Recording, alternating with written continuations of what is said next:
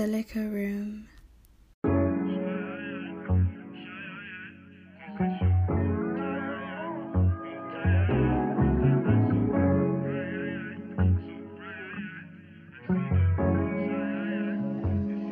See, there's a whole lot of thoughts when I step up in the stew and approach this mic.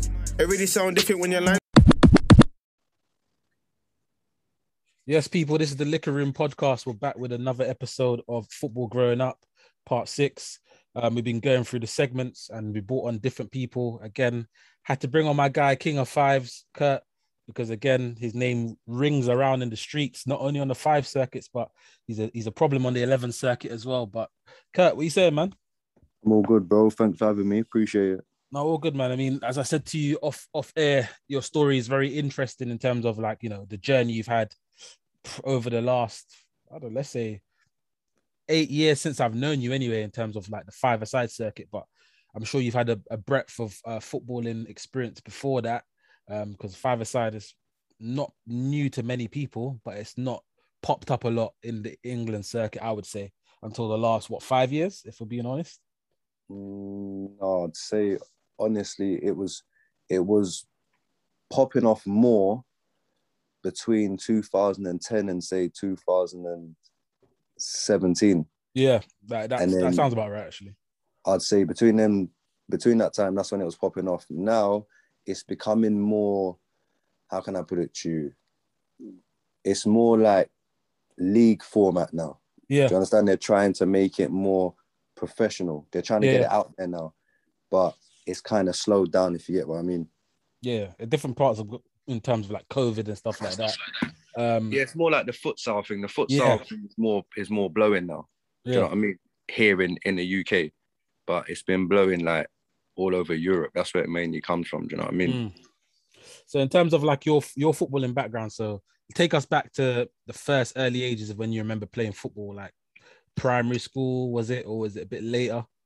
No, my first like remembering football was like primary school. I used to play from a primary school team. Dope. And I used to play, if you're from West London, you'll know it. It was a place called Lily Rec. It's just in Fulham. So I had my boy Mal on here last time, and he was similar to me. We both started there as well. That was probably the most known area to play in West anyway. Lily Rec, definitely. Yeah, I started there when I was about 8. Yeah. I was there from about 8, and that's where I got signed and asked to go to Fulham. Yeah. So yeah, that's where I grew up playing football, school and Lily Rec. So in terms of like that kind of environment, it was 5-a-side, right? Yeah, Lily Rec was 5-a-side. Yeah. What kind of players did you come across in your kind of time in playing there? People that still play now, or?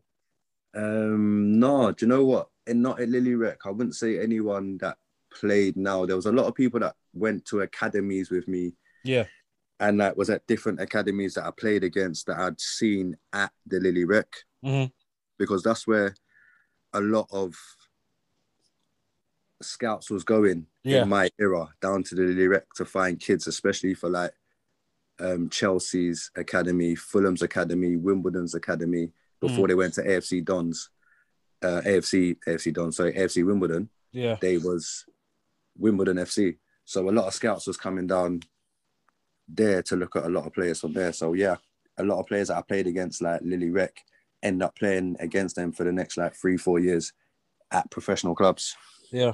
So what was the Fulham setup like? Because you just talked about you being asked to go across to Fulham. What was the setup like? Is it of course more professional, right? But was it a bit more recreational, or was it every day you're training?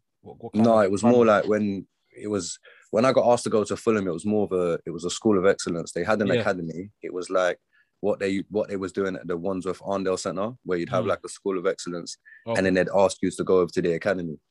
So I went there when I was about 9 years old, and I was only there for like a month. Yeah. I remember them after a month asking me to go over to the academy, which was across the road, because when Fulham Academy they opened up in Motspur Park. They had like an area across the road from there, which was like the School of Excellence. And then they moved that to the Wandsworth Arndale Centre, and then obviously had the academy. and I got asked to go to the academy from the age of 10. I was there from the age of 9 or 10.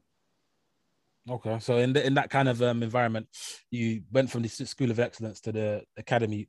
Was there massive jumping, of course? Training, players, massive jump. Yeah. Even at the age of 9 or 10, you could see the difference in quality, the difference in equipment. Yeah, just like the way the coaches spoke to you, walking around, seeing like the first team players coming out of their dressing room to train on the first team pitch, and you're training on the Astro next to them.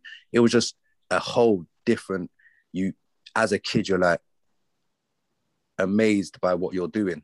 Yeah. You know what I'm saying? So yeah, it was a completely different situation. So what kind of clubs did you come up against? Did you find it challenging? Because you mentioned a few already in terms of like, AFC Wimbledon. Yeah, there was like Wimbledon was a really good academy when I was at Fulham, and then I had like 3 or 4 friends that one of them went to my school. He played for Wimbledon. That was obviously that was more like a grudge match, and a lot of us knew each other. They was good, and plus they trained at, and their home pitch was Cobham, because before Chelsea took the whole of Cobham was split up into 3: Wimbledon, Fulham, and Chelsea. Okay. So we all had a bit of Cobham, so it was easy for all of us that knew each other, the Chelsea, the Fulham, or the Wimbledon boys. We would all go with different parents because we're all going to the same place. Okay, yeah. You know what I'm saying? So going down there, Wimbledon was a tough one. Norwich, I remember going to Norwich. They was a tough opponent. Arsenal, they were tough. Chelsea Academy wasn't really good back then. Like when I started, then they got better when I got to like 14, 15. But yeah, it was more like Ipswich. Do you know, like the teams out of London? Like the academies, they were the ones that was more of a struggle than like the Arsenals, the Chelseas, the Tottenhams. Do you know what I mean? Like there was like more in-house. So what changed in terms of like you? It sounds like you was there for at least 4 or 5 years. I'm guessing. Was it longer? Yeah, I was there till I was 16. Yeah. What changed? If I'm completely honest now that I'm getting older, it was going through the teenage years. Yeah. It was the people I hanged around with, and it was the mentality I had back then as a kid, because I knew I was good at football, because I was at Fulham, because I was the only kid on a 4-year contract, because you couldn't have, you was only allowed yearly contracts until you had your YTS. Okay. But Fulham had paid money for me to get one at the age of 13, which would last me up till 17, which would have guaranteed me a YTS. Yeah. So it was like at the age growing up, my head was blown. Do you know what I mean? I'm thinking, 14, my YTS, I'm covered for my YTS up till I'm 19, so I'm a pro. Do you understand? So that was my mentality then. Plus, Paul Clements, he come into Fulham, and a lot of people, my era, that was at Chelsea or Fulham, you could ask Bradley Hudson-Odoi. He was there with me at Fulham. He'll tell you about Paul Clements and how he was with the players there, because me and Bradley was the only ones that was on like different contracts to everybody else. Everyone was on yearly contracts and we wasn't. So when Paul Clements come in, Bradley's he was a year age group below me, but he was good enough to play with me in our age group. Yeah. So he used to play in our age group.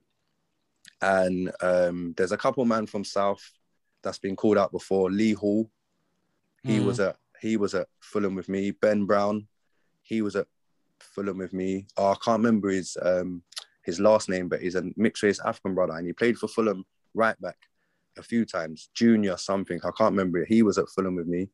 But Paul Clements come in and basically took over our age group, and our age group was like 5-1 black on whites. So when he come into our age group, he basically got rid of Lee Hall, Ben Brown, like slowly but surely, but he couldn't get rid of me and Bradley. So a couple things happened. They released Bradley, and then I was the last one left. Yeah. And then a couple altercations happened as a kid. You fall asleep, left the bath running. Do you know, like silly things like that? Yeah. It was just a thing where he said, look, you can clearly see there's a problem. Instead of us releasing you, like, leave on a mutual agreement so it doesn't affect your CV. Yeah. sort of thing. So I was like, obviously my dad could see that there was a lot of things going on there. So my dad was like, no problem. So then that's when I left Fulham on a mutual agreement. And then I kind of like, not gave up, but when you're there for so long, your bubbles, like you got a big bubble when it's been burst. And you know, partly at that age, you don't think it's your fault. You blame everything and everyone around you. Yeah. Sort of thing. So yeah, so that's when I didn't really like, I weren't really on playing ball like that. Yeah, I mean, it's very reflective in terms of like that kind of gap from, as you said, the age of like 10, 11 to up to like 19. In terms of like Paul Clement, just touching upon that, what did you have a season or two under him, or was it just that one season he came in? No, there was 2 seasons because the first season, obviously that was the season where he was getting everybody out. And in the second season, me and Bradley was left and he'd brought in a lot of players from Chelsea because, like I said, at that age group, they started to get a lot of like French Africans and a lot of like big, strong guys that they look like fully grown men, but they saying they're kids. Do you know what I'm saying? So Paul Clement's got a few of them in, which I found a bit strange, but at the same time, he brought them in, and then a lot of like, not posh, but upper class white boys that could play football. Do you know what I'm saying? Like, and they had like a committee sort of thing. So it was just like a thing where you could see he would, because the age groups was like 87, it was like school, 87 and 88. So if you're born before December, in between September and December, in 87, you'd have the 88s with you up till June. It was like whoever was in your school year, that would be your year in thing. So he used to find tournaments, and like I said, Bradley he'd be my witness because he was 88s. He would find tournaments where 88s could go, but 87s was too old. Do you understand? And stuff like that. Do you know what little I mean? things to just try and push out certain people. Cool. My dad could see that as well. Do you know what I mean? And that's why I'm happy. That's why I'm happy. Like people like Bradley that was there with me. Yeah, they can actually vouch for my stories. Do you know what I mean? Because a lot of people say, "Oh yeah, this guy's just making excuses. He's a failure." No, I can take it. I failed that. If I had the mentality I had now, I would 100% made it as a pro. Yeah. But you live and you learn, and we're kids and we learn from our mistakes. Of course. But my stories that I talk about the people that did put a little sidetrack on my professional contracts and all that, he was one of them. So in terms of like the footballing side of things, when you was there for that long period, could you see yourself progressing, or do you think you was still at that level where you can get away with maybe training okay and then killing it in games, or was you constantly progressing each year? No, do you know what it was? If I'm honest with you, you touched a good subject. It was before Paul Clements come, the coach loved me. Yeah, so it was more like, it wasn't I could do what I want in training or I couldn't give as much as everybody else, but there were certain things that I would get away with because he knows what I would give in a game. Yeah. Do you know what I mean? He knows that I always give 110% in a game. Do you know what I mean? And most of the times at that time, again, like I said, other people that was there, they can vouch for me. Any club we would play against, they would approach my dad. Okay. And that's the reason why Fulham put me on that 4-year contract. Basically tried to show like, we want to keep him, like we'll show him love, we'll do this, we'll do that. Do you know what I'm saying? Yeah. YTS, we'll give you this, we'll give you that. Do you know what I'm saying? Like giving me like boots and shin pads and, you know, like just the things that you're not supposed to get. Exactly. Yeah. They're giving me. Do you know what I mean? Just to try and keep my dad sweet. Do you think that gave you a little bit of, as you said earlier, a false sense of security in terms of like, I can probably coast and get away with maybe putting up maybe these numbers? Because what position did you play in that kind of period of time from age of 10 to 17? Was it, you know what it was? Middle? It was weird because I went there as a striker. Yeah. Because obviously playing at Lily Rec, I was just scoring goals and goals and goals. That's what they knew me for. And then like, as the years went on, it's like I went in, they started playing me behind the striker. Do you know what I'm saying? So it was like, they're like, you got vision as well as a finish. So let's try and play you in a 10. So then I played behind the striker. Obviously back then it wasn't a 10. it was. You there? Yeah, I'm still there. It's like a Yeah. false So nine kind of thing, isn't it? Like yeah, a it was second not striker. Sorry, second second striker. striker. Yeah, Yeah. that's So it. it was Yeah. more like it was more doing that. So Yeah. I just adapted to that, and then I realized I'm a better, not a better, but I am. I can assist a man better than scoring a goal. Yeah. Do you know what I'm saying to you? That's what I realized. I can score goals, but I prefer to play and make goals. Of course. Do you know what I'm saying? So yeah, then they played me behind the striker, and then that's what I played for them, for Chelsea. So yeah. Okay. So in terms of like when you had that little switch of position, do you remember the numbers that you was kind of given per season in terms of like assist and goals, roughly? I'd mm, I'd say I'd get about 25 goals a season, Yeah. but I would average about, I'd say about between 20 and 30 assists. Okay. So you was putting up the numbers, and again, Yeah, the numbers that, was up yeah. because Bradley would score about 40, 50 goals a season. Yeah. And he played in front of me.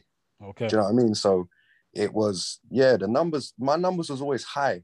That's why teams would go for me, because I could score goals as well as create goals. Do you know what I'm saying? So yeah, the stats and all that has always been high for me no matter what I've played. Yeah. I've only ever had like one bad season, like semi-pro, where I got back into things and I wasn't really enjoying it. But if I'm enjoying my football and I'm enjoying where I'm at, yeah, the numbers are always high. I mean, moving from the kind of process of Fulham, of course, you left Fulham. Was there any like other opportunities? Because you said you didn't play. Did you just fully stop and that was your choice, or was it just there was no opportunities? No. I went to I got asked to go to Brentford. Okay. And that was as I got asked to go there, that's when they had that bankruptcy thing. Yeah. And they had no training ground or no nothing. And they was training in a school in Southall. And like the AstroTurf was all ripped. You know, like they was getting back on their feet sort of thing, hockey goals and all that. At the that real time, grind, the real grind. you know where I've gone from so professional to like a new dome being built, changing rooms, drinks, do you know what I mean? Food, that I've gone from that to that. I didn't really take that serious at the time. So I wasn't really on that. And then I kind of gave up on football. I wasn't really interested in it. Like I said to you, the group of people I started hanging around with and getting on the road sort of thing, I weren't really on the football no more. But then what happened was I used to go to a youth club in Shepherd's Bush called Masborough. Okay. Yeah. And I went there one day with my friend Ade, and we was going to the youth club, but Eddie Newton was down there. And Eddie Newton was doing like a football session with kids that go to like Prue, whatever it's called, the centre, wherever it is. He was doing a session there, and he was 2 players short. So he asked me and Ade if we'd play. And obviously didn't know who he was at the time. And I was we'll play. We're at the youth club, we're playing. So obviously we're playing. And you can see that this is how bad it was. Ade, not in a bad way, but he wasn't really a good footballer. But playing with them, he stood out. Okay. And I stood out massively in it. So he said to me and Ade, I work for Chelsea, and I'd like you to come down because Chelsea's doing some, you know, the football icon thing that they done. Yeah. Before they televised it, they done one to see how it would go. Okay, so like a little mock run type thing. Yeah, like a little mock run sort of thing. So he invited us down there. So obviously I said, like, at the time, I wouldn't be able to get there, but Eddie Newton lived in East Acton, which was up the road from my mum's. Yeah. It was like, I'll pick you up and take you. So I was like, all right, cool. So I just thought I was going to go down there and it wasn't going to be serious. You don't really believe people as a kid. But when I've gone down there now, I've obviously seen, I've gone into Cobham, I've seen all the Chelsea people there, blah, blah, blah. And there were 600 kids there on the first day. So that's a lot. He was like, you get lunch, like packed lunch, or you're there for the day, basically. So they give you a speech. They're telling you basically every day numbers will go down and you're there for a week. And on the final day, they'll have 22 and they'll have like the coaches there, the head of director there, and they'll choose one person. That's how they done it there. So obviously me and a couple guys like that I knew from Harlesden was there. couple guys from like South was there, like kids. We was all there, and I won it. So I won the whole thing. So obviously, they offered me a trial. So I was at Chelsea at Simpson Lane, training down there. I was there, 6 weeks? They was loving me. Yeah. Telling me they wanted me to sign everything, telling my dad. And then imagine this was happened. We've got Fulham in, say, like 2 weeks' time. And I can't wait to play them. Yeah? I'm buzzing. I can't wait to play them. 2 weeks before we're supposed to play them, guess who comes back to Chelsea?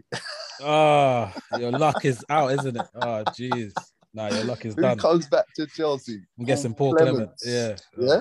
Whose age group does he take over? Mine. The said age group, yeah.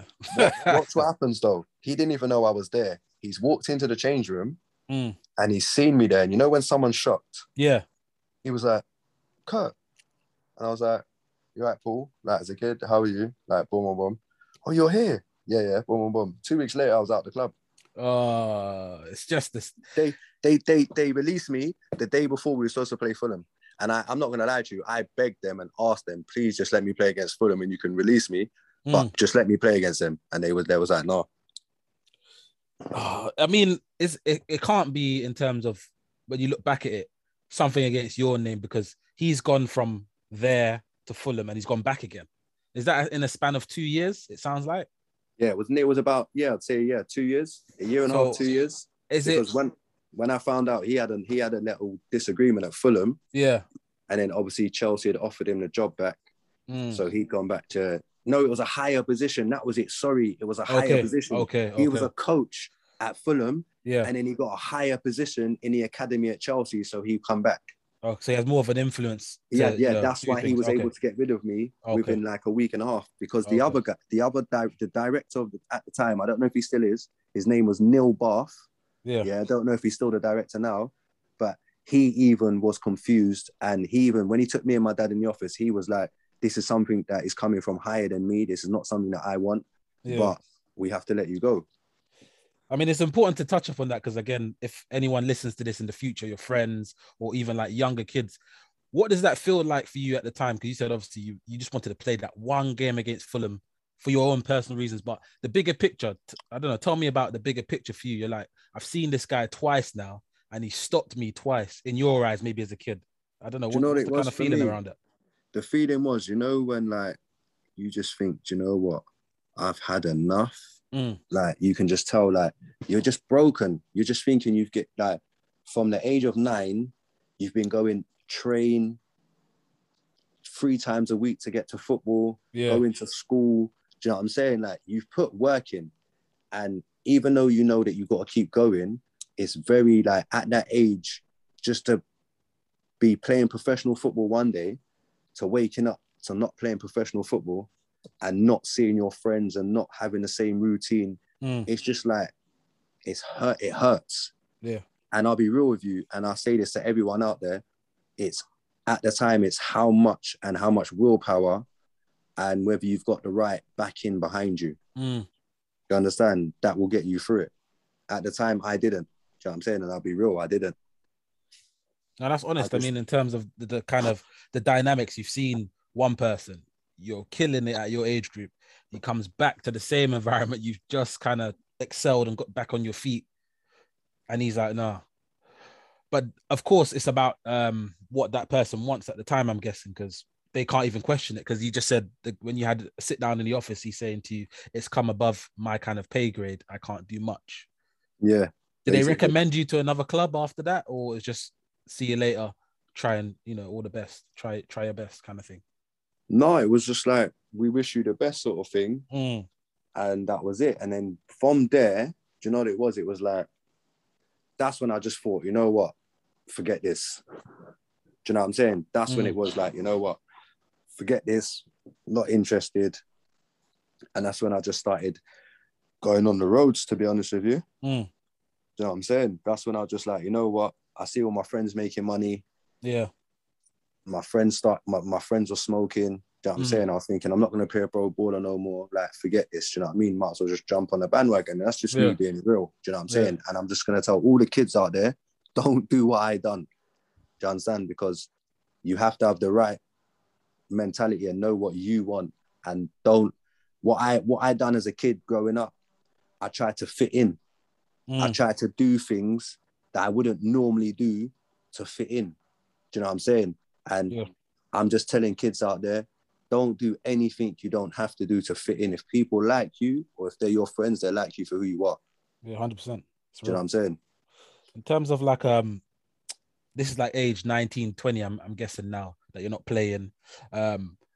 Was there anyone around you still playing and keeping in contact with you, and, you know, maybe inviting you down to a session, you know, in the park, you know how they do it now, come down to goals or power league, let's get a session Bro, going. should I be honest with you? There wasn't, you see, when I was growing up, it wasn't really sessions like that. You see, like, this is what I'm trying to explain to you. Like, the kids of today have to make the most of these sessions that man are putting together, or what they can go down. Because when I was growing up, bro, it was, there might be a five-a-side tournament and you buck up with your brethren that you know that can kick ball. Yeah. Do you know what I'm saying? It would be like none of that. It wouldn't be like, yeah, there's 12 of us that play for pro clubs, let's get a session going.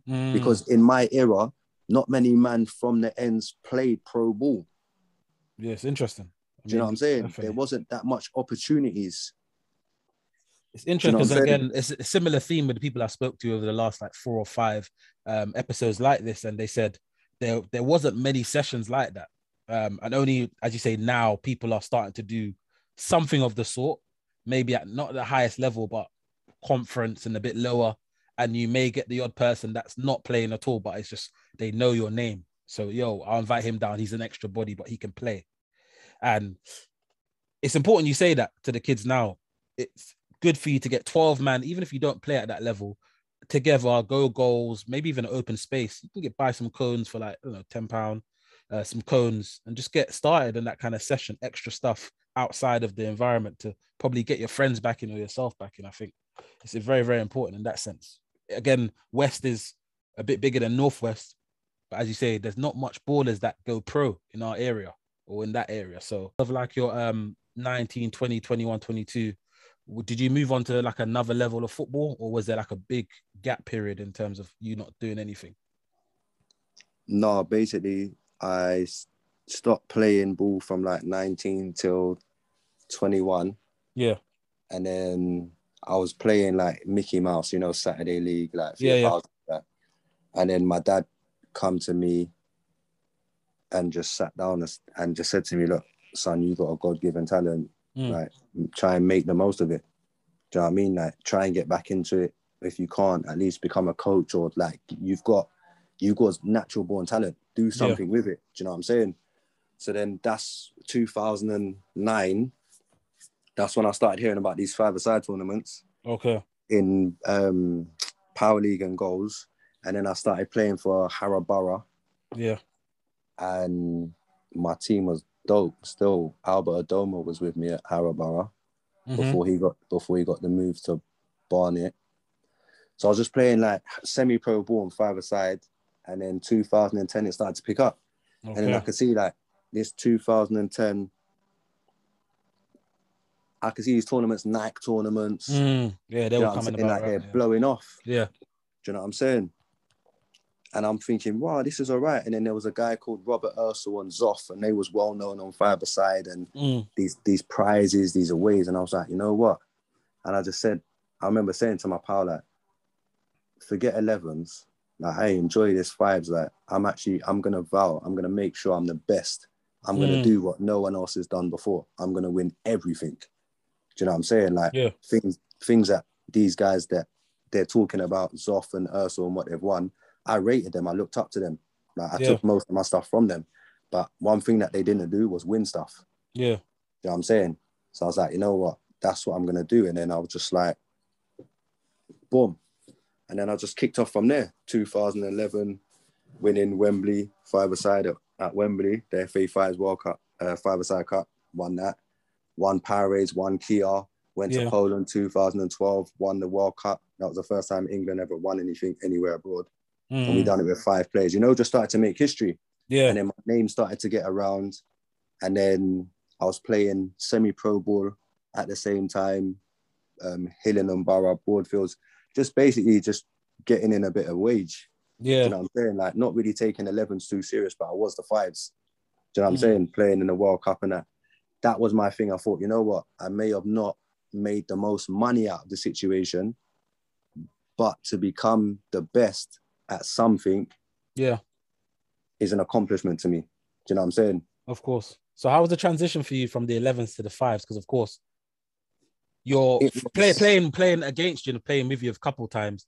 I never really gauged you ever probably being an 11-a-side player. But of course, now you've shown your journey from the age of 8, 9 to now, a bit of the kind of course of how you've taken it. Was there easy transition to go to 5-a-side? No. And this is what I say to people. Even now, when I hear people, I bring ballers, professional ballers that play 11-a-side. That's all good and well. Do you know what I mean? But I'm talking from experience. I played 11s. I played high. I played England schoolboys. Do you know what I mean? I've played at high level in 11s. And coming into 5s, I got boxed by 3 Asian bres and a kind of chubby ginger guy. Just because they know how to play 5s. Do you understand? Because 11s and 5s is 2 different games. Yeah. Do you know what I'm saying? So the transition was mad. Like I said, 2009, I was getting slapped every tournament because they play a certain way. Do you understand? So the transition, when you're playing proper 5-a-side, like I said to people, there's 5-a-side where you go kick with your boys and the score's 12-11. Or you go and play a proper 5-a-side team and you might get boxed 1-0, but they've kept the ball for 9 minutes and it's only a 10-minute game. Yeah. Do you understand? That's facts. That's definitely facts. That's what when I mean about transition. It doesn't matter how good your team is. You can come up against one team where they're just so good at keeping the ball, they don't want to score, that you won't even touch the ball to be able to show how good you are. Yeah, I mean, you hear this brandished around. A lot of people that come from the 11s, they call it boring football, that 1-0 type of mentality. But it's about, getting through unscathed. It's about winning things at the highest level at 5-a-side without having to, extremely outwork a team. Just about knowledge, really. Knowledge of the circuit, really. But what people fail to realize is, if 5-a-side was so ineffective to 11s, why did Barcelona use it? Yeah. Why did Arsenal use it at one time? Here, they was known as Barcelona B, like the English side of Barcelona back in the day when it was Henry, Vieira, them eras there. They played ball. And how did they learn that ball? Through 5-a-side. Do you understand? So at the end of the day, what the players need to understand now is if you can bot ball, as they say, boring football in them tight spaces, what are you going to do on a bigger pitch? Agreed, yeah. I have do you know what I'm saying? But they don't see that. They come down and say, you man ain't kicking ball. You man are just doing this passing thing. So what do you do in 11-a-side? You pass the ball. Yeah. You get into space. You keep the ball moving. You don't take the ball every time you got the ball and take on 10 man and try to score. And this is what they need to get into their heads. Boring football is what academies look for. You've got to be a special kid to have flair and be able to pass and for them to like you in England. Do you understand? If you're coming from abroad, that's what they're taking. But if you're an English born and bred player, look at the players that England go for. They don't have skill, flair and all that. They might have one man that does that. In my era, when Gerrard and that, they had Joe Cole. And he wasn't even a really skilly man, but that's what they called his skill. Or Daniel Sturridge. If you compare them, man, to a man like Neymar, Messi, totally different. They're complete. Do you know what I'm saying? So our English flair and foreign flair is 2 different things. And this is what I say to people here: just learn the basics. If you can do the basics all 100%, you got more chance of making a pro than if you can do 10 around the world and flick it over a man's heads and back heel it into the top corner. Yeah, I agree, because there's a lot of people that over the last 3-4 years, I have friends that have said they've gone pro, but they're nothing special, but they're very effective in what they do. And that is what you just said. Keeping it simple, the basics. Yeah. And obviously but some people's mentality is we have to do a bit more than just the basic. But it's not really that. English football is not that. It's just simple, keep it ticking over, do the basics really well, as you just said. It's interesting. Yeah, basically. I mean, let's go back to your 5-a-side team. You said 2009, 2010. of course, you started winning things and competing a bit more. What kind of players was you with? What kind of team was you surrounded by? Ooh. You know what? My first ever win, because I played with one team for a year and we won a couple things, not a lot, but they was like my guys from my ends, but they weren't five-a-side players. Okay. We was just we were just all ballers put together, and it was like Aaron Morgan. He was at Watford at the time. Yeah, big up Aaron Morgan. My pal Owen, he was just known as a left-footed me. He was just different levels, and then it's mad. And then it was like Diddy played with me there a few times. My guy Diddy, big him up. And then it was funny because then it was just like 3 yardies. Do you know what I'm saying? Yeah. Like, big up Kamara and that, fire and that. It was just like 3 yardies. Do you know what I'm saying? Oh, my pal Calvin, I have to big up Calvin. He was there too still. Yeah. So it was just like a man them team. We was representing our council, Hamilton and Fulham, and we were just making a name for ourselves. But then I remember that team roughly, you know. I'm not gonna lie. I think I'm like a couple times you played down at, is it Power League as well, here and there when there was tournament. Yeah, I remember that. Yeah. So that was just learning things. And then basically I got asked to go to another team. Something happened between me and the manager. Okay. So I could say it. Basically, the manager at the time, it was a woman. She tried to dart me and take Harry, my pal Harry, the white one. Yeah. Killing in Stars League. Yeah. So basically what happened was Harry had gone with my team to a tournament and end up playing against the team he'd left in the final. Okay. So they didn't like that, innit? So what they done is they must have rang me that night and said to me, "Oh, Kurt, how are you, mate?" And I'm gone like, "Who's this?" And he's gone, "Oh, it's Mills." I was like, "Mills, who's that?" "Oh, from Top Draw." I was like, "Oh, what's happening?"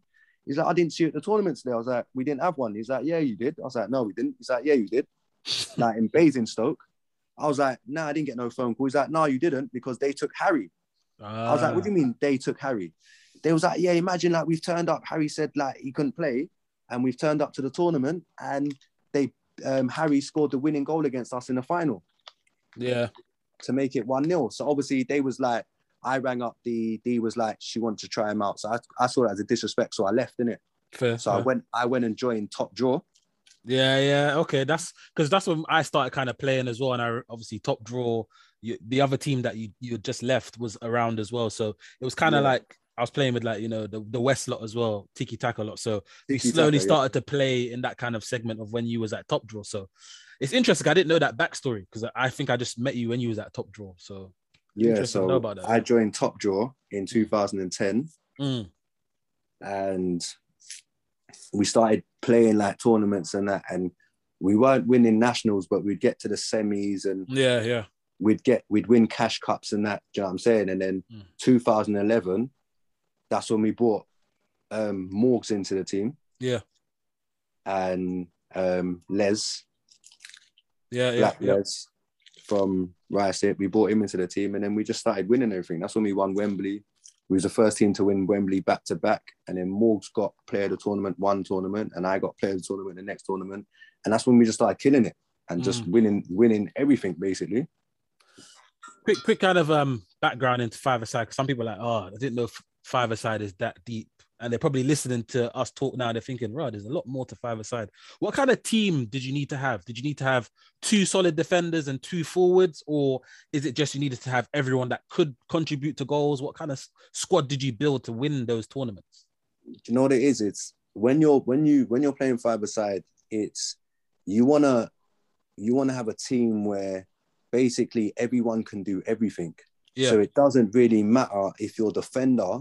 It was like with me, Harry, Ben, and Morgs, say for instance. Yeah. It didn't really matter if I swapped with Morgs and Morgs went pin man, because I can defend and Morgs can pin. Yeah. Do you understand? It wasn't about having, most teams wanted 2 solid defenders and 2 strikers, but most of the times that's where they lose, because their defenders can only defend. Yeah. So when you're attacking, you've only got 2 attackers you can really worry about. The defenders, they don't really want to come forward. So it's more like 4-on-2. Yeah, yeah. You get what I'm saying to you? Where with us, teams would worry about me, and then you can't double up on me because there's Harry. Yeah, and then, exactly. all right, you can't double up on Harry because there's me. Or you can't double up on both of us because one, you ain't got enough players, and then there's Morgan. What are you going to do with him? Do you know what I'm saying to you? So it's not about getting 2 solid defenders or 2 strikers. It's about getting 4 players, basically, that the whole team kind of fears, that's worried about. Do you know what I'm saying? And that's what gave us the upper hand to other people, because if you walk onto a tournament and you walk on a pitch and a man will go, that's the weak link. They'll just prey on that weak link. Do you know what I'm saying? Because that's what I would do. If I walk on and I'm playing anyone, I'll be like, yeah, cool. That's the weak link. But it's like, if I come up against West 13, there is no weak link. Yeah. I get what do you know what I'm saying to you? So now it's, who do I want? Which of these defenders will give me the least aggro? Do you feel me? So that's where it's got me thinking and them thinking, because they're thinking, I don't want to mark him. And I'm thinking, I don't want you to mark me. Do you get what I'm saying to you? And that's what people fail to realize. They turn up with superstars that no one knows about. All right, yeah, I'll mark him. You might get exposed, you never know, but more time 5-a-side, you won't. No, man, I mean, it's honest of you in terms of like the little gems of the 5-5s world. Of course, that somewhat translates to the 6-a-side world. We'll get into the 6-a-side in a little bit in terms of that. But of course, moving on from 2011, 2012, what are you doing now? What kind of journey are you taking? You said you won in Poland. Was that a particular tournament, or was that with the actual England side? No, that was a Kia tournament. So basically that was a 5-a-side tournament, and then basically you go over there to represent England as your country, and it was in the time of the Euros 2012. Yeah, makes sense. So but what gave us history is that every other team over there, they had 12 to 14 players. Yeah. And we only had 5. That's mad. What was the reasoning behind that? Was it you didn't know what to expect, or you're like, you know what, you just need 5? What was the reason? No, because it was in a tournament over in England, it was 5-a-side, and you're allowed to take 1 player in it. Obviously, 1 sub. It was a tournament done like that, 6 players only. Yeah. But all across the world, you could have 10 players, 12 players. So when we've turned up there now, because remember, certain countries, the amount it will cost to bring 12 is the same amount it will cost to bring 6 from England. Yeah, make sense. Do you get what I'm saying to you? Yeah. So when we turned up there now, we're seeing all these people get out the lifts and that, and all these teams, and we're like, what's going on here? And they're like, there's 12 man. So at the end of the day, it worked out better for us, because at the end of the day, we knew that it was us man that had to do the job. There's no subs. We've all got to work for each other, and it paid off, bro. And it paid off. Do you know what I'm saying? So I prefer that anyway. I prefer that. For me, it's like, don't get me wrong, you need a squad just in case people get injured. But I prefer to go to tournaments with just 5 man. All right, maybe 1 sub just in case, but more time, 10-minute games. But them games over there, they were half an hour long, bro. They were 15 minutes each way in the blazing down sun. Yeah. Do you know what I'm saying? So, yeah, like, I have to big up all of them that was in my team. Ben Long, Saman, Harry, me, Paigey. I have to big them up because we all done it together. I think Harry told me that story, actually, because we shared a room, obviously, when we went on the Euro 2018 campaign. And I'm sure he told me about you just going with dead 5, and obviously it was blazing hot. And I think he told me about that story, actually. And it was interesting to hear in terms of you telling the extra part to it. They had 12 men squads, 14 men squads. And did it mean that over here would just be, who kind of dealt with the kind of transition of getting you across there? Was it Kia, or was it the English FA? No, it was Kia. Okay. No, it was Kia. Everything was done through Kia. Seems like they kind of shortchanged you in terms of like allowing you to bring maybe like 1 or 2 extra men, even if it's just a manager or supporter kind of thing. You know what I mean?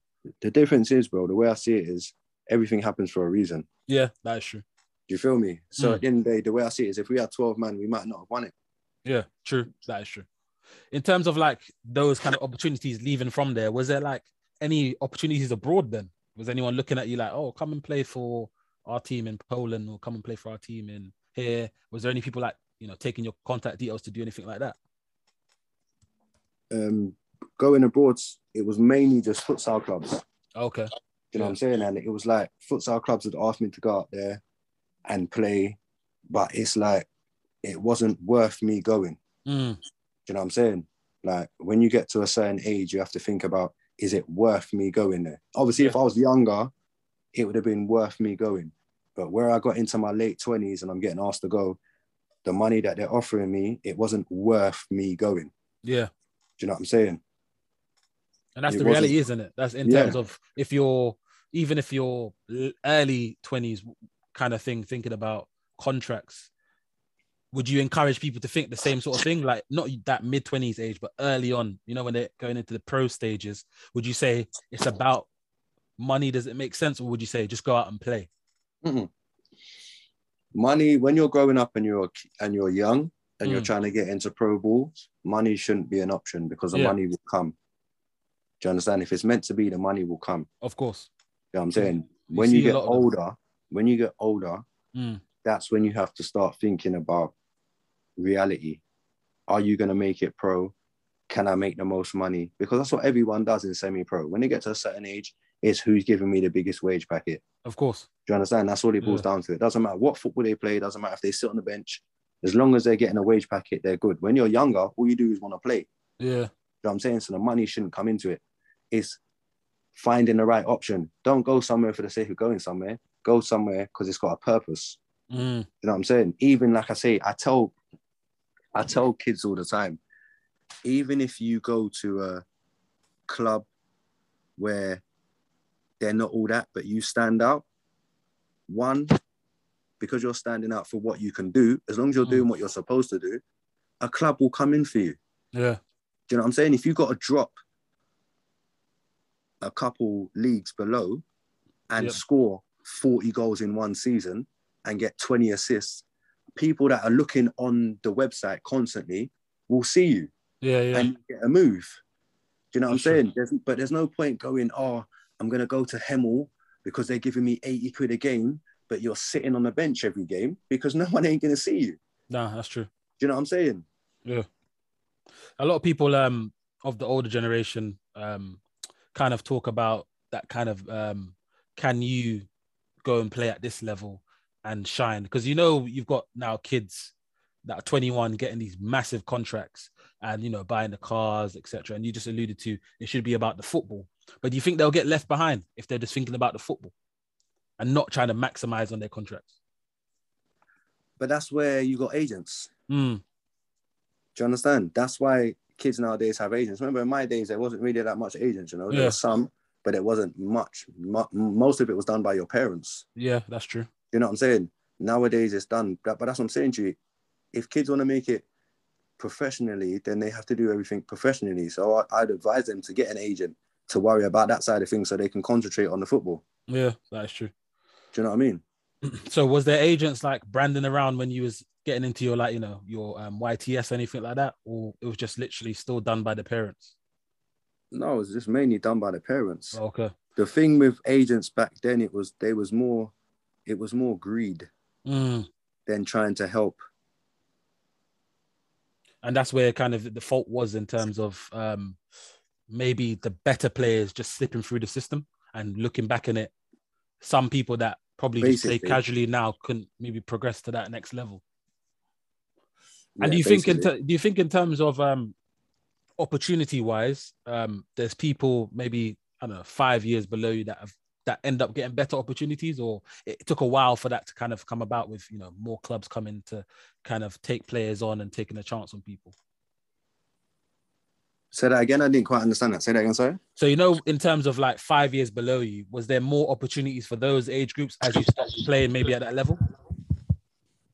Because things started to change around them in terms of like agents, coaches. Yeah. Everything's upgraded. It's just like everything in the world, bro. Everything upgrades. Everything always gets better. Do you know what I'm saying? Yeah. And this is what I'm saying to the kids nowadays. And this is what people used to say to me when I was their age playing ball. Take advantage of the opportunities because it's getting better and better and better. What you have, we didn't have. Yeah. Do you understand? And I'm saying that to them now. What you have, we didn't have. So it's constant cycle, really. In terms of course it is. Yeah. So in terms of like the five-a-side scene, you won things. And what time did you get into, like, you know, the England scene? When we're talking about England, meaning playing for your country, not in a competition, of like, you know, Kia or anything like that? When did you start to get into that environment? Because there's videos on YouTube you can go to see where I think, was it 2012?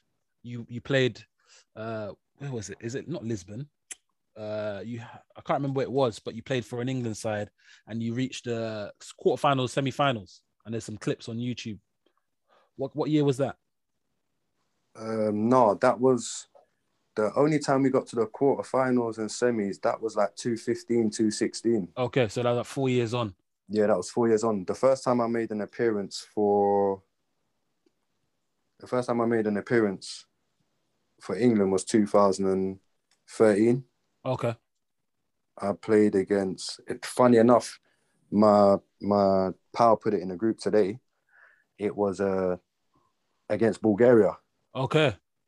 And that was my first, say, debut. And I think I scored 4 for them.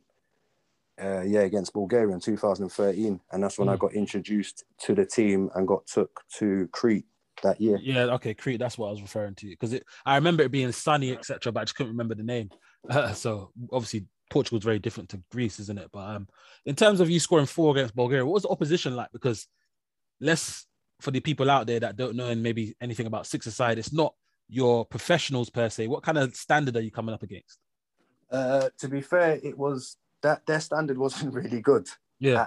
At the night, it wasn't really good, to be fair. I think we beat them like 12-1. Okay. Or something like that. But what they didn't understand, they didn't expect us to be as technically good as we was because we're English. Yeah. So they thought they would just come on the physical side of things. But it never worked that way. Do you know what I mean? And that's what happens with a lot of, I've learned playing for England, they just think England's going to be what they know England to be. Do you know what I'm saying? Not technically good. Do you know what I'm saying? And so a bit more of a long ball merchant type vibe as well, yeah. And like just pump it up to the top man. And do you know what I mean? They didn't expect what we was giving them.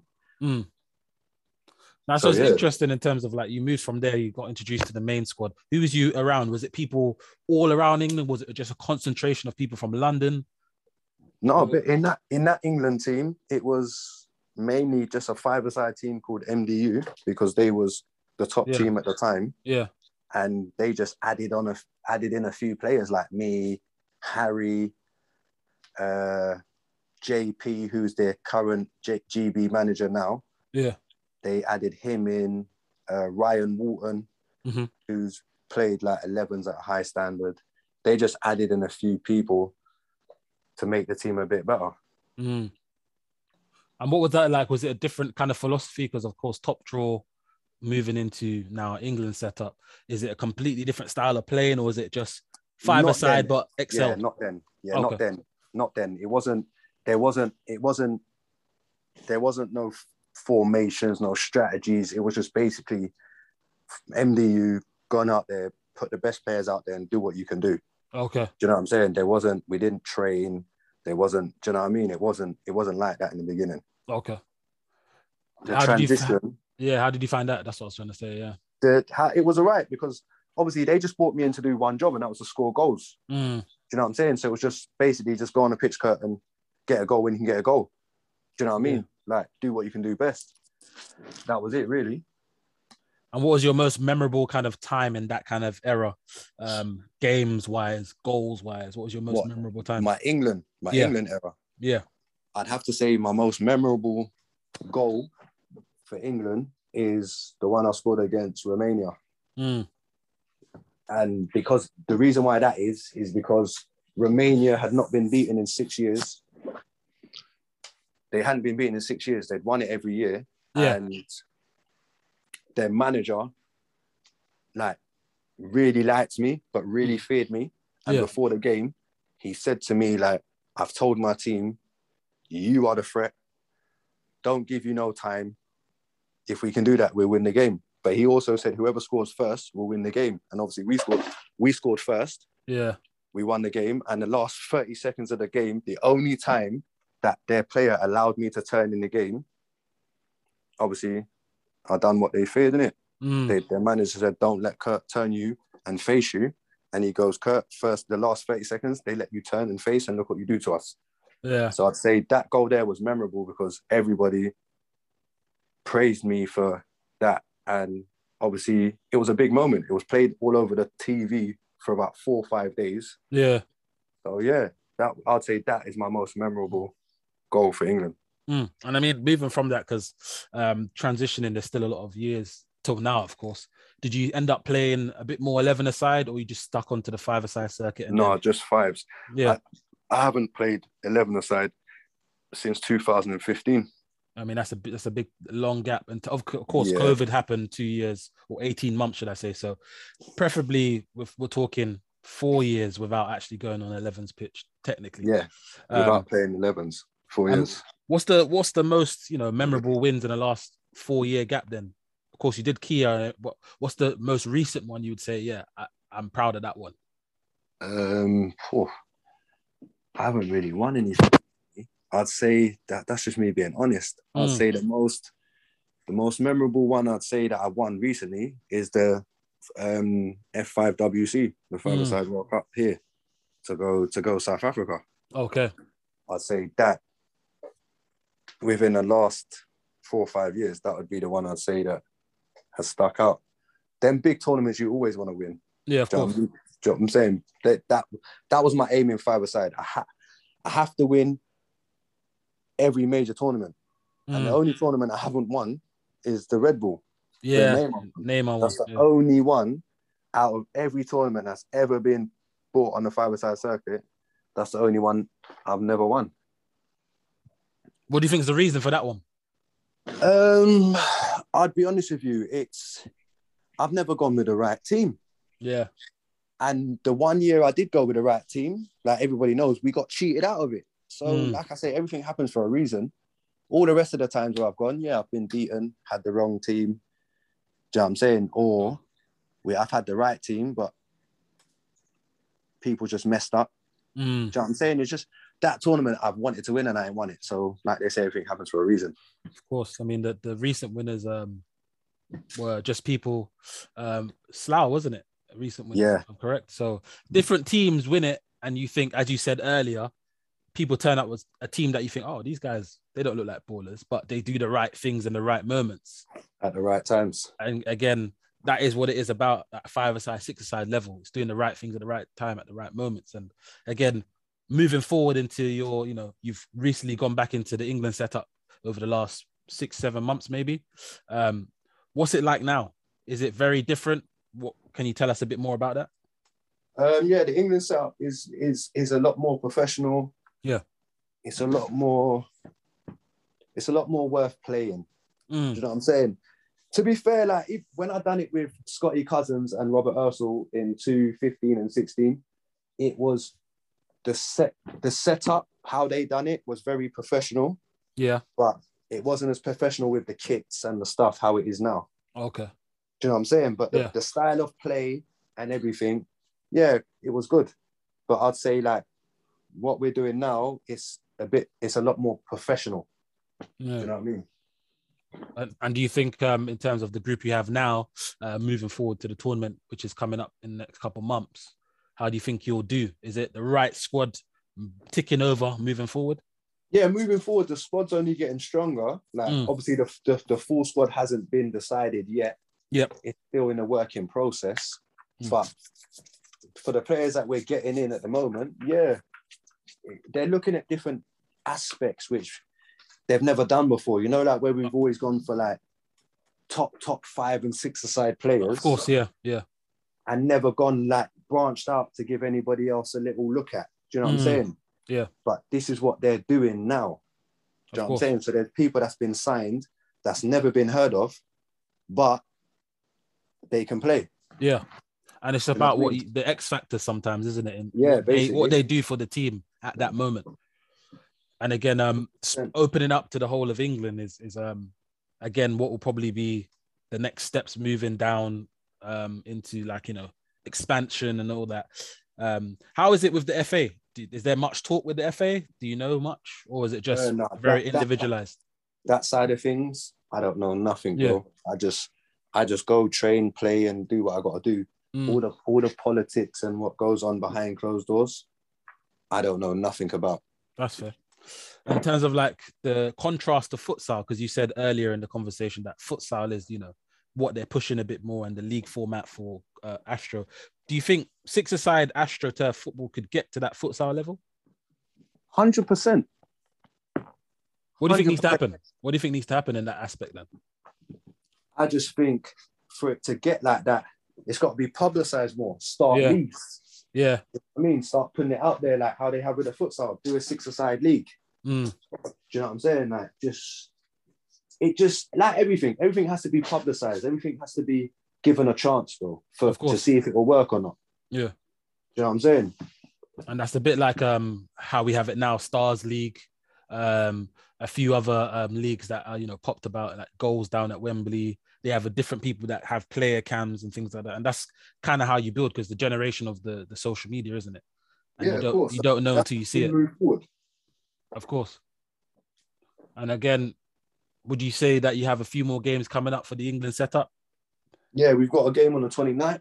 Okay. Where can people see that? Where can people go and watch that? Is there anywhere to kind of access that? If people want to come down, it's Crampford, the Crampford Dome. Yeah. It's at Crampford High School. It's on the 29th of August. And I think the first kickoff is at 1:00. Okay. And we're playing against my old England team, who we just spoke about. Yeah. Who I played with in 2015 and 16. We're playing against them and KingOfTheFives. So two strong sides to compete. Do you fear, again, in the lead up, of course, squads ain't picked yet, not playing any foreign opposition in that format? Is that a worry for you as an individual? To be fair, I'm not. There has been talks of foreign opposition, but again, I don't know the ins and outs and all that. Yeah. I would like to play against a foreign opposition, 100%. Yeah. I would love to play against a foreign opposition. And again, it will also give the ones that's come in, yeah, of course, a look at what it's really like. Do you know what I'm saying? Because of course you don't want to have a culture shock where there's probably half of the team that has had that experience due to competitions in England. Precisely. The other half that maybe hasn't had that experience, which is again maybe in the back of the mind, as you said, higher above you. Of course, you're doing your thing, grinding, trying to push yourself into the squad. But again, couple topics before we kind of close off. Do you know anyone, again, as your time playing football, that could have been professional but never made it? Any names you want to shout out in your time as playing? Aaron Morgan, my pal Owen. Yeah. Everyone, do you know what, to be fair, and this is not even a joke, anyone that I kicked ball with could have gone pro. Stooge, George Crack, George Moore. Like, I'm talking people, even Bradley Hudson-Odoi, who I played ball with, like, he should have been a pro. Everyone talks about his brother Callum. I'm telling you, Bradley was on a different level. He was a goal machine. Like, scored goals for fun. Do you know what I'm saying? There's a lot of people that I've grown up with, right, that I could say that could have become a pro baller. There's too many names to shout out. Of course. But the one thing I will say is, all our mentalities was wrong. That's why none of us made it as a pro baller. And again, what you said earlier in the kind of conversation was how you should, be developing as a footballer, and the kind of things you'd be thinking about, who you should surround yourself with, what you should be doing. So that all kind of feeds into that kind of question. Is there any managers that you enjoyed playing under? Yeah. I'd have to say that my Fulham coach when I was there, like from under 14s below, like if he was still my coach all the way through, I would have made it pro 100%. Can't lie. It wasn't even that just because he liked me, he always give out the right information. You know what I'm saying? Even if it was negative information, he'll give it out the right way. You feel me? Like, yeah. So it was just, him. I would have to say like him. I enjoyed playing underneath my Edgware town manager when I was there. He was good.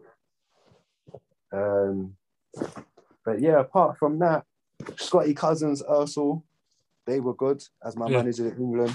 The two I got at the moment, they're learning, but they're good.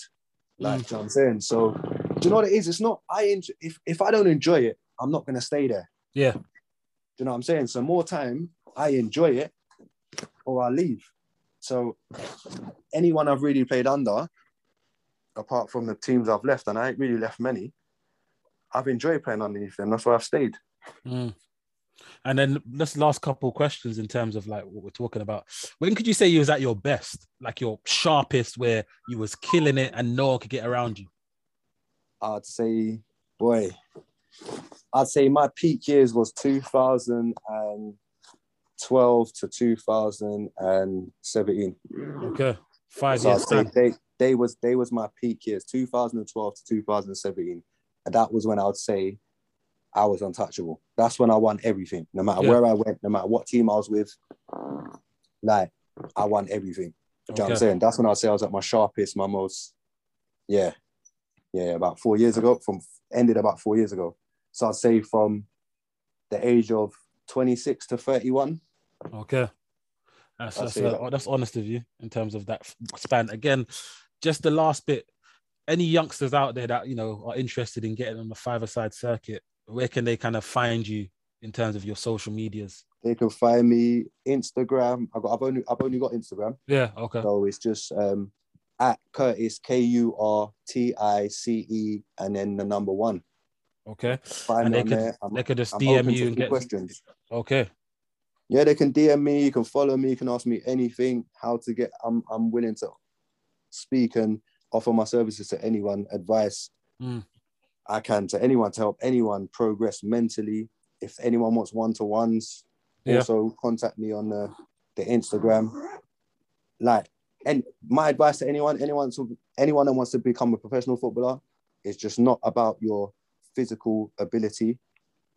You've also got to have the right mental to be able to get through it as well. That's honest, man. That's dope. And then anything in the future, is there going to be a managerial role? Are you going to take on a new young five-a-side team? Is there anything in the works for 11-a-side? That's at the end of, at the moment. I'm in talks with somebody. I'm trying to sort something out. I want to make a five-a-side team. Yeah.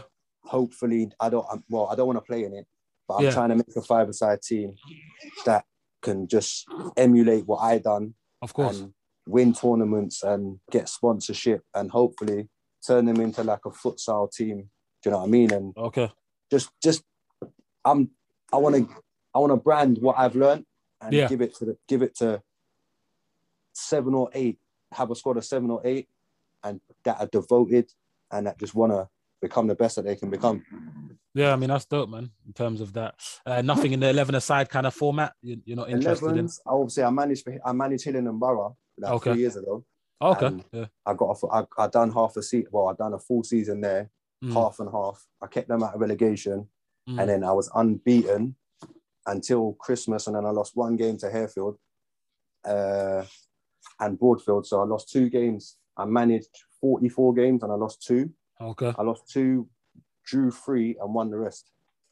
Yeah, I mean, that's a big rivalry, isn't it? Broadfield, because they're not too far. Harefield's not too far. So they're big games that you kind of want to get stuck into, right? Yeah, 100%. And just the last 5 minutes, because I find it interesting in terms of how you've shuffled from the football into the coaching. In terms of when you was at Hillen and Borough, was it players that you knew that came in to do your job, or was it a mixture of young, old? What kind of environment like? It was just I just called in everybody that I knew. Yeah. That I knew that could play ball and that could play together. And yeah, we just done the thing, to be honest. Okay. And the coaching staff was pretty much people that you was all right with and etc. Well, I done everything. I coached them and managed them. I didn't have no backroom staff. I didn't have an assistant. I didn't have nothing. Okay. I done everything on my own. And again, reflecting on that, would you have liked to had some more of that kind of support, or was it just how it kind of went? No. At the time, you think you do everything on your own, but when I look back, I would have liked to have support. I would have liked to be able to have someone do it with me. Yeah, but I appreciate that for a reason. Yeah, I appreciate that. I mean, it sounds like a whistle-stop tour through your kind of journey.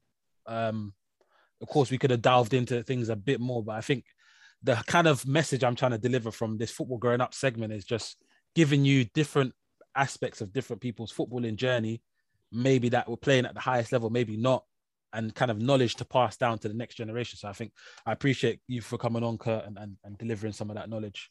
Anytime, bro. And again, anytime I can give back, I will. Yeah, definitely. And again, we'll get you on like a bigger kind of stream, and hopefully down the line we see your project come to fruition, and you put that at the forefront of what we do, definitely, man. No, I appreciate that. I mean, thank you for your time, bro. But this is Anytime, Football Growing bro. Up, part 6. This is Ryan, your host, and that's Kurt, and we're out, man. Peace. Peace, people.